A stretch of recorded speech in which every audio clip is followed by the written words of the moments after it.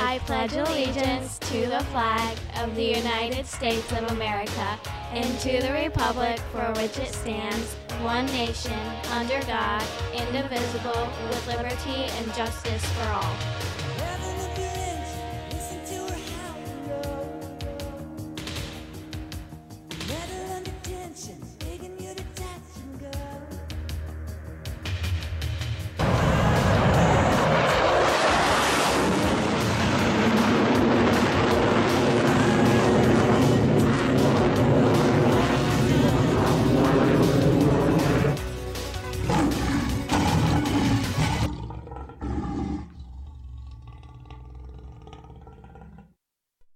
Welcome, Patriots, to this special edition of Patriots Voice of Michigan. We have a special guest here, Myah Hahn. She is an advocate for vaccine choice, which she's a West Side Regional Director, a statewide nonprofit advocacy organization fighting for freedom in Michigan. She also is a speech-language pathologist and autism specialist who has helped develop individualism autism programs in California, Oregon, Washington State, and Michigan. She has a podcast called Health Freedom Unmuzzled, and that show is on Rumble, BitChute, and Telegram. And she's also advocate for health reform, Christian values, American exceptionalism, and constitutional freedoms. Thanks for joining us today. Thanks, Brian, for having me. So first question is, why are you so passionate about especially the vaccine choice? Sure. Well, I kind of came into this movement and stance.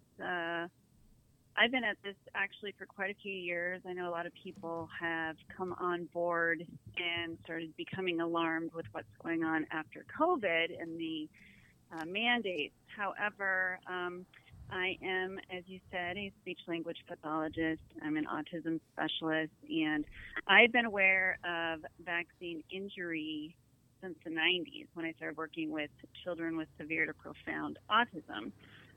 But sadly, I didn't heed the warning from my patients at that time, and I vaccinated my own children. I did do in a delayed schedule, but I thought that at that time the vaccines were safer than the disease that they were trying to prevent. So I vaccinated my children, and unfortunately, my children are vaccine injured. I have a son who regressed into autism at 2.5 years of age, and my daughter developed at her 2-month shot high fever, projectile vomiting, and then seizures, which then eventually developed into tics and an autoimmune disease called cutaneous lupus. So at that point, I really started to do research because the doctors just are not trained to recognize vaccine injury, and they're really just taught that vaccines are safe and effective, and the disease that they're trying to prevent are deadly, and therefore they just push for it. And they're actually trained to counter any dissenting voices for against vaccines. And it's really cut off our scientific questioning of what we're doing with vaccination. And I have been watching through the years this same cycle that now people are starting to become aware of, that the government will create these propaganda fear campaigns based around a virus. And through that, they're able to get Americans to willingly forfeit their constitutional God-given rights. So I've been watching this, sounding the alarm, and now that COVID has hit, boy, we're in a whole new monster, as the whole world is now facing an unprecedented loss of personal, individualized human rights. For sure. What is so people argue that we've always had vaccines, and that's what got rid of measles, that's got rid of smallpox, that's got rid of polio. What is your argument against that being for in the vaccine sense? Like, is there some truth to the vaccine actually did work? What's your thoughts on all that? Well, there's some really interesting data. I never claim that vaccines don't work. There's plenty of evidence that vaccines do work. The premise that vaccines have eradicated many of our diseases, though, I do question. If we look at the data and our understanding of how disease processes works and how it runs through a society and how herd immunity works, herd immunity is significantly better and more effective than any kind of vaccine program. And if you look at the data, you'll see that most of the preventable diseases that we attribute to the eradication through vaccination were actually almost completely eradicated at that point when the vaccination came in through herd immunity. They had their large spike causing significant mortality and illness, and then sharp declines in that. And then the CDC, they'll bring in the vaccine, and then they'll just zoom in onto the very small part of the end of this epidemic that virus was causing, and say, oh, look at how high it looks like it is on this bar graph, and then the vaccine came in and then eradicated it. But if you were to take a bigger perspective and see that they were really on the tail end of eradication, that I do question if vaccination has eradicated most of our diseases. Measles is a perfect example. We've had measles as a benign childhood illness in our country for decades. And in the 1970s, the vaccine came in. First of all, people need to understand that measles was benign childhood illness, and it caused mortality at a 0.001% chance mortality rate, which is 1 in 100,000. And it wasn't even considered scary. I mean, nowadays we kind of understand chickenpox. I'm worried that our society is starting to lose the understanding that chickenpox is benign too. But measles really was never considered dangerous. In fact, when they brought in the vaccine, the reasons that they brought in the vaccine were just because they told the CDC, well, it's because we can. Why should parents have to watch their children have a fever and a rash for a couple of weeks if we don't have to? And that's how that came in. But, it's very interesting in the last 30 years how they were able to manipulate the American people into thinking that measles was dangerous and deadly, and make us actually be willing to mandate a measles vaccine for all children and lose your rights across multiple states. But the eradication of many of these diseases, if you go into, let's say, polio, and I did an episode on polio on my Health Freedom Unmuzzled, because that's the one thing that so many come back at when you're asked about vaccines. Well, what about polio? Wouldn't all of us be paralyzed? Kids would be paralyzed and iron lungs. And very interesting, the production of the polio vaccine started up in the 1940s. And at that same time, and one really interesting thing too is measles. Did you know that measles is a summertime virus? I hadn't realized that measles only came around in the summer, which is very odd. That is very odd. As we know, most viruses, they come in the fall, right? Right. It starts getting darker, people's vitamin D levels start dropping, and that's kind of the pattern of disease and viruses. However, polio is a summer one. And interestingly, at that same time that we had a spike in polio cases was at the same time that America had a huge DDT campaign for pets.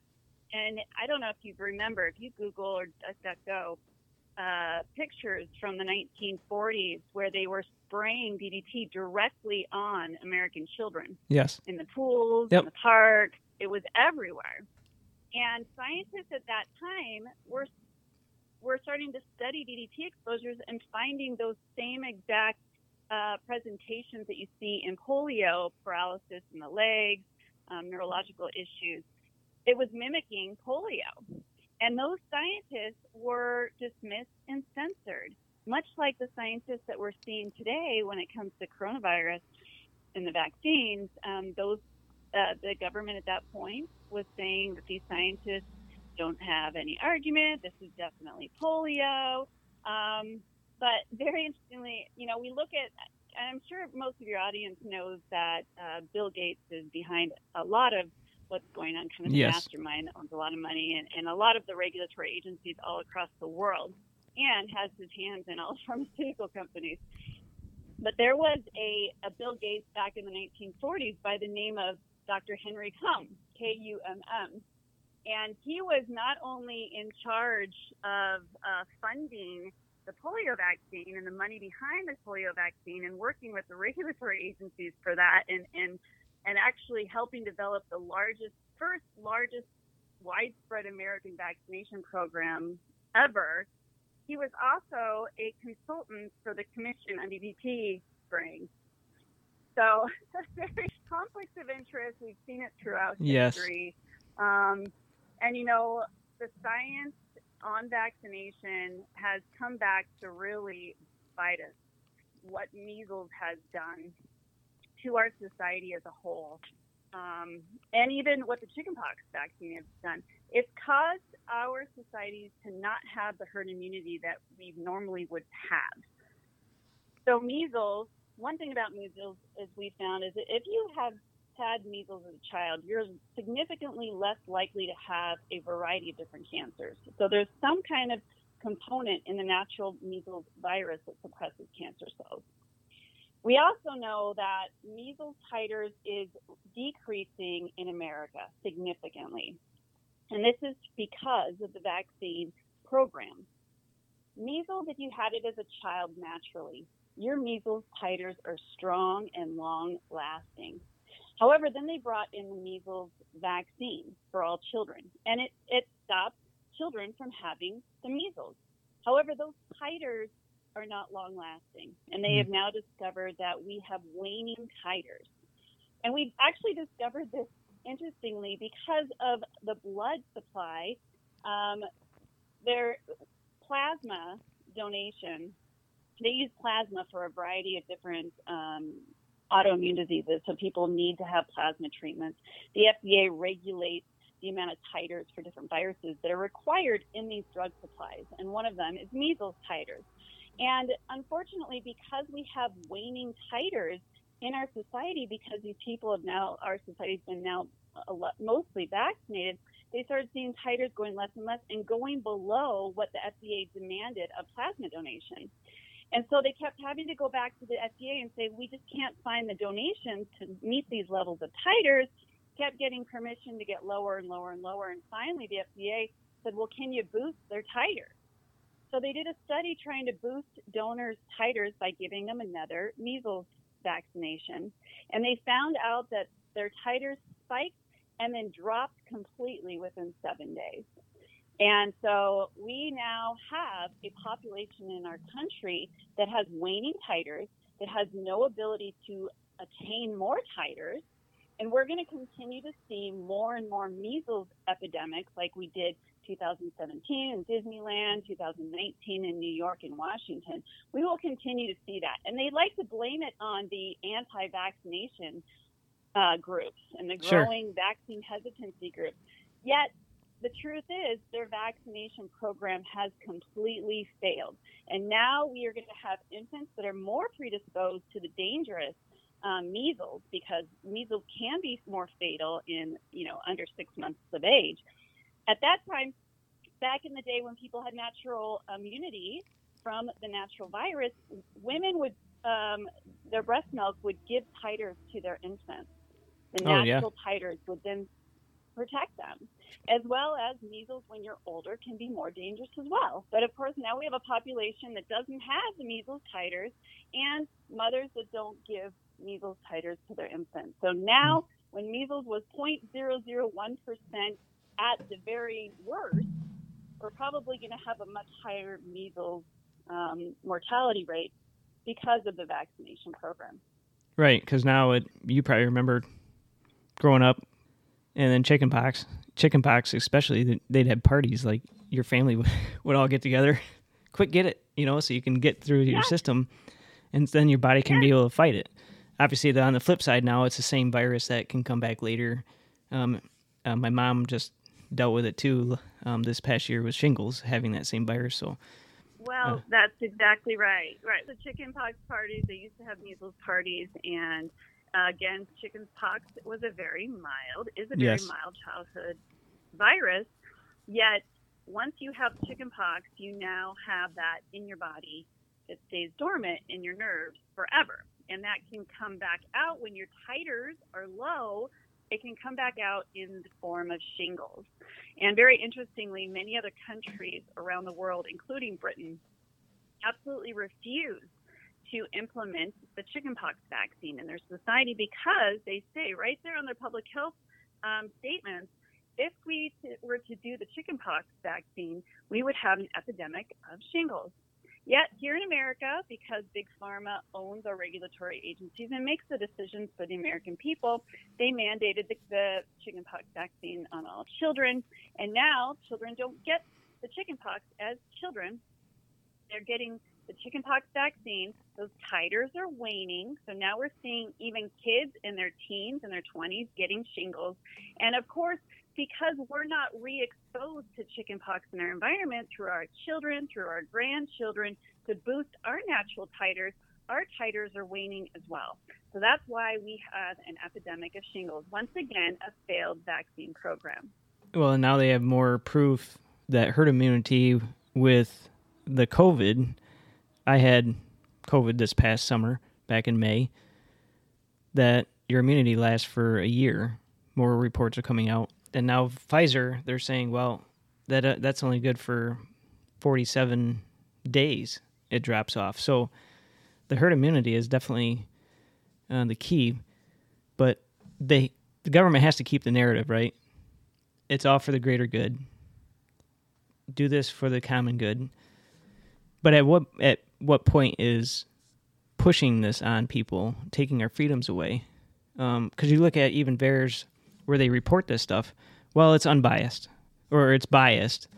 They can't confirm or deny that these things are happening, and I don't even know what the toll is right now. Last time I looked at it was over 750,000 adverse reactions to this vaccine, and reports coming out that people are dying from it as well, that just reported last week.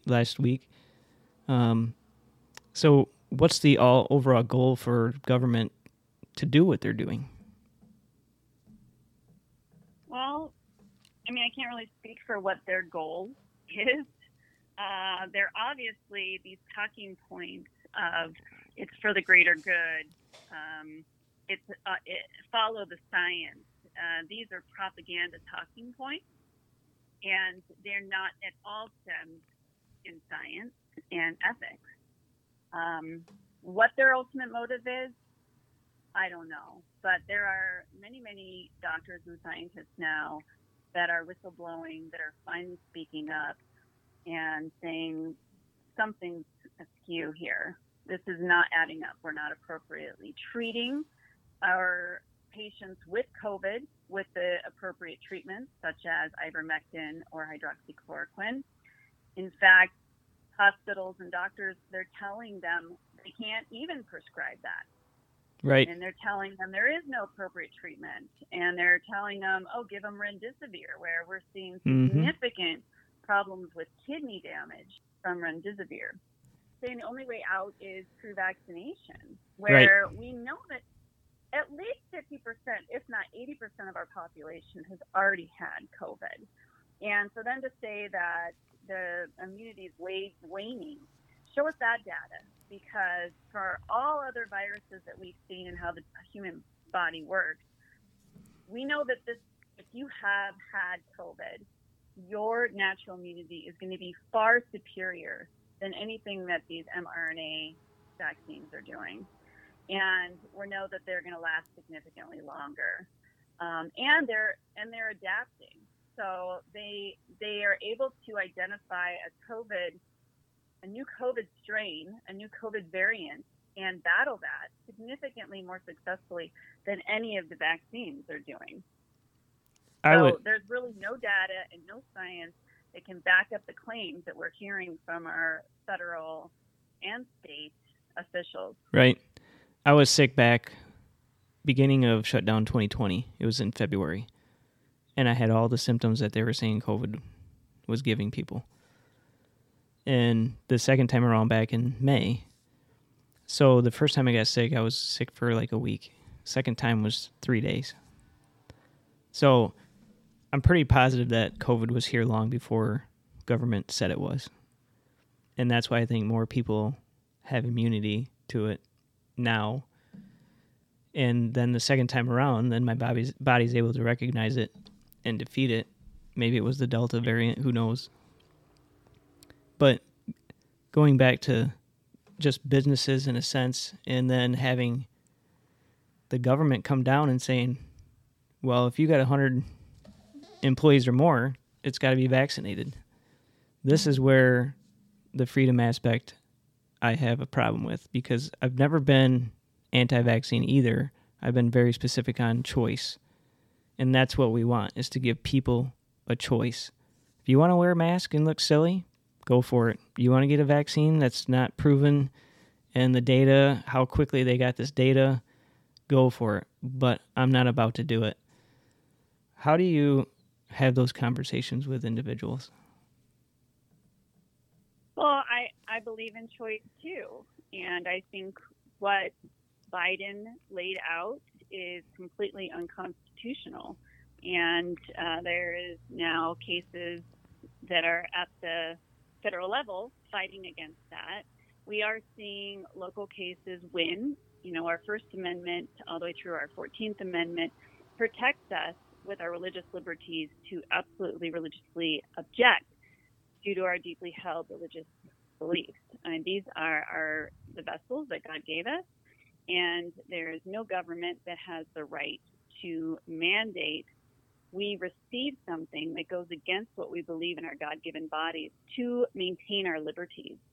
This is something I think everybody needs to understand and stand up for, that coercion is unprecedented. Yes. And beyond the religious beliefs, if you see what is going on all around the world, what's going on in Australia and New Zealand, the Nigerian government just announced officially that if you don't carry your vaccine passport card, not only are you not able to worship in your church or your mosque, you will not have access to banking system. You won't have access to your money.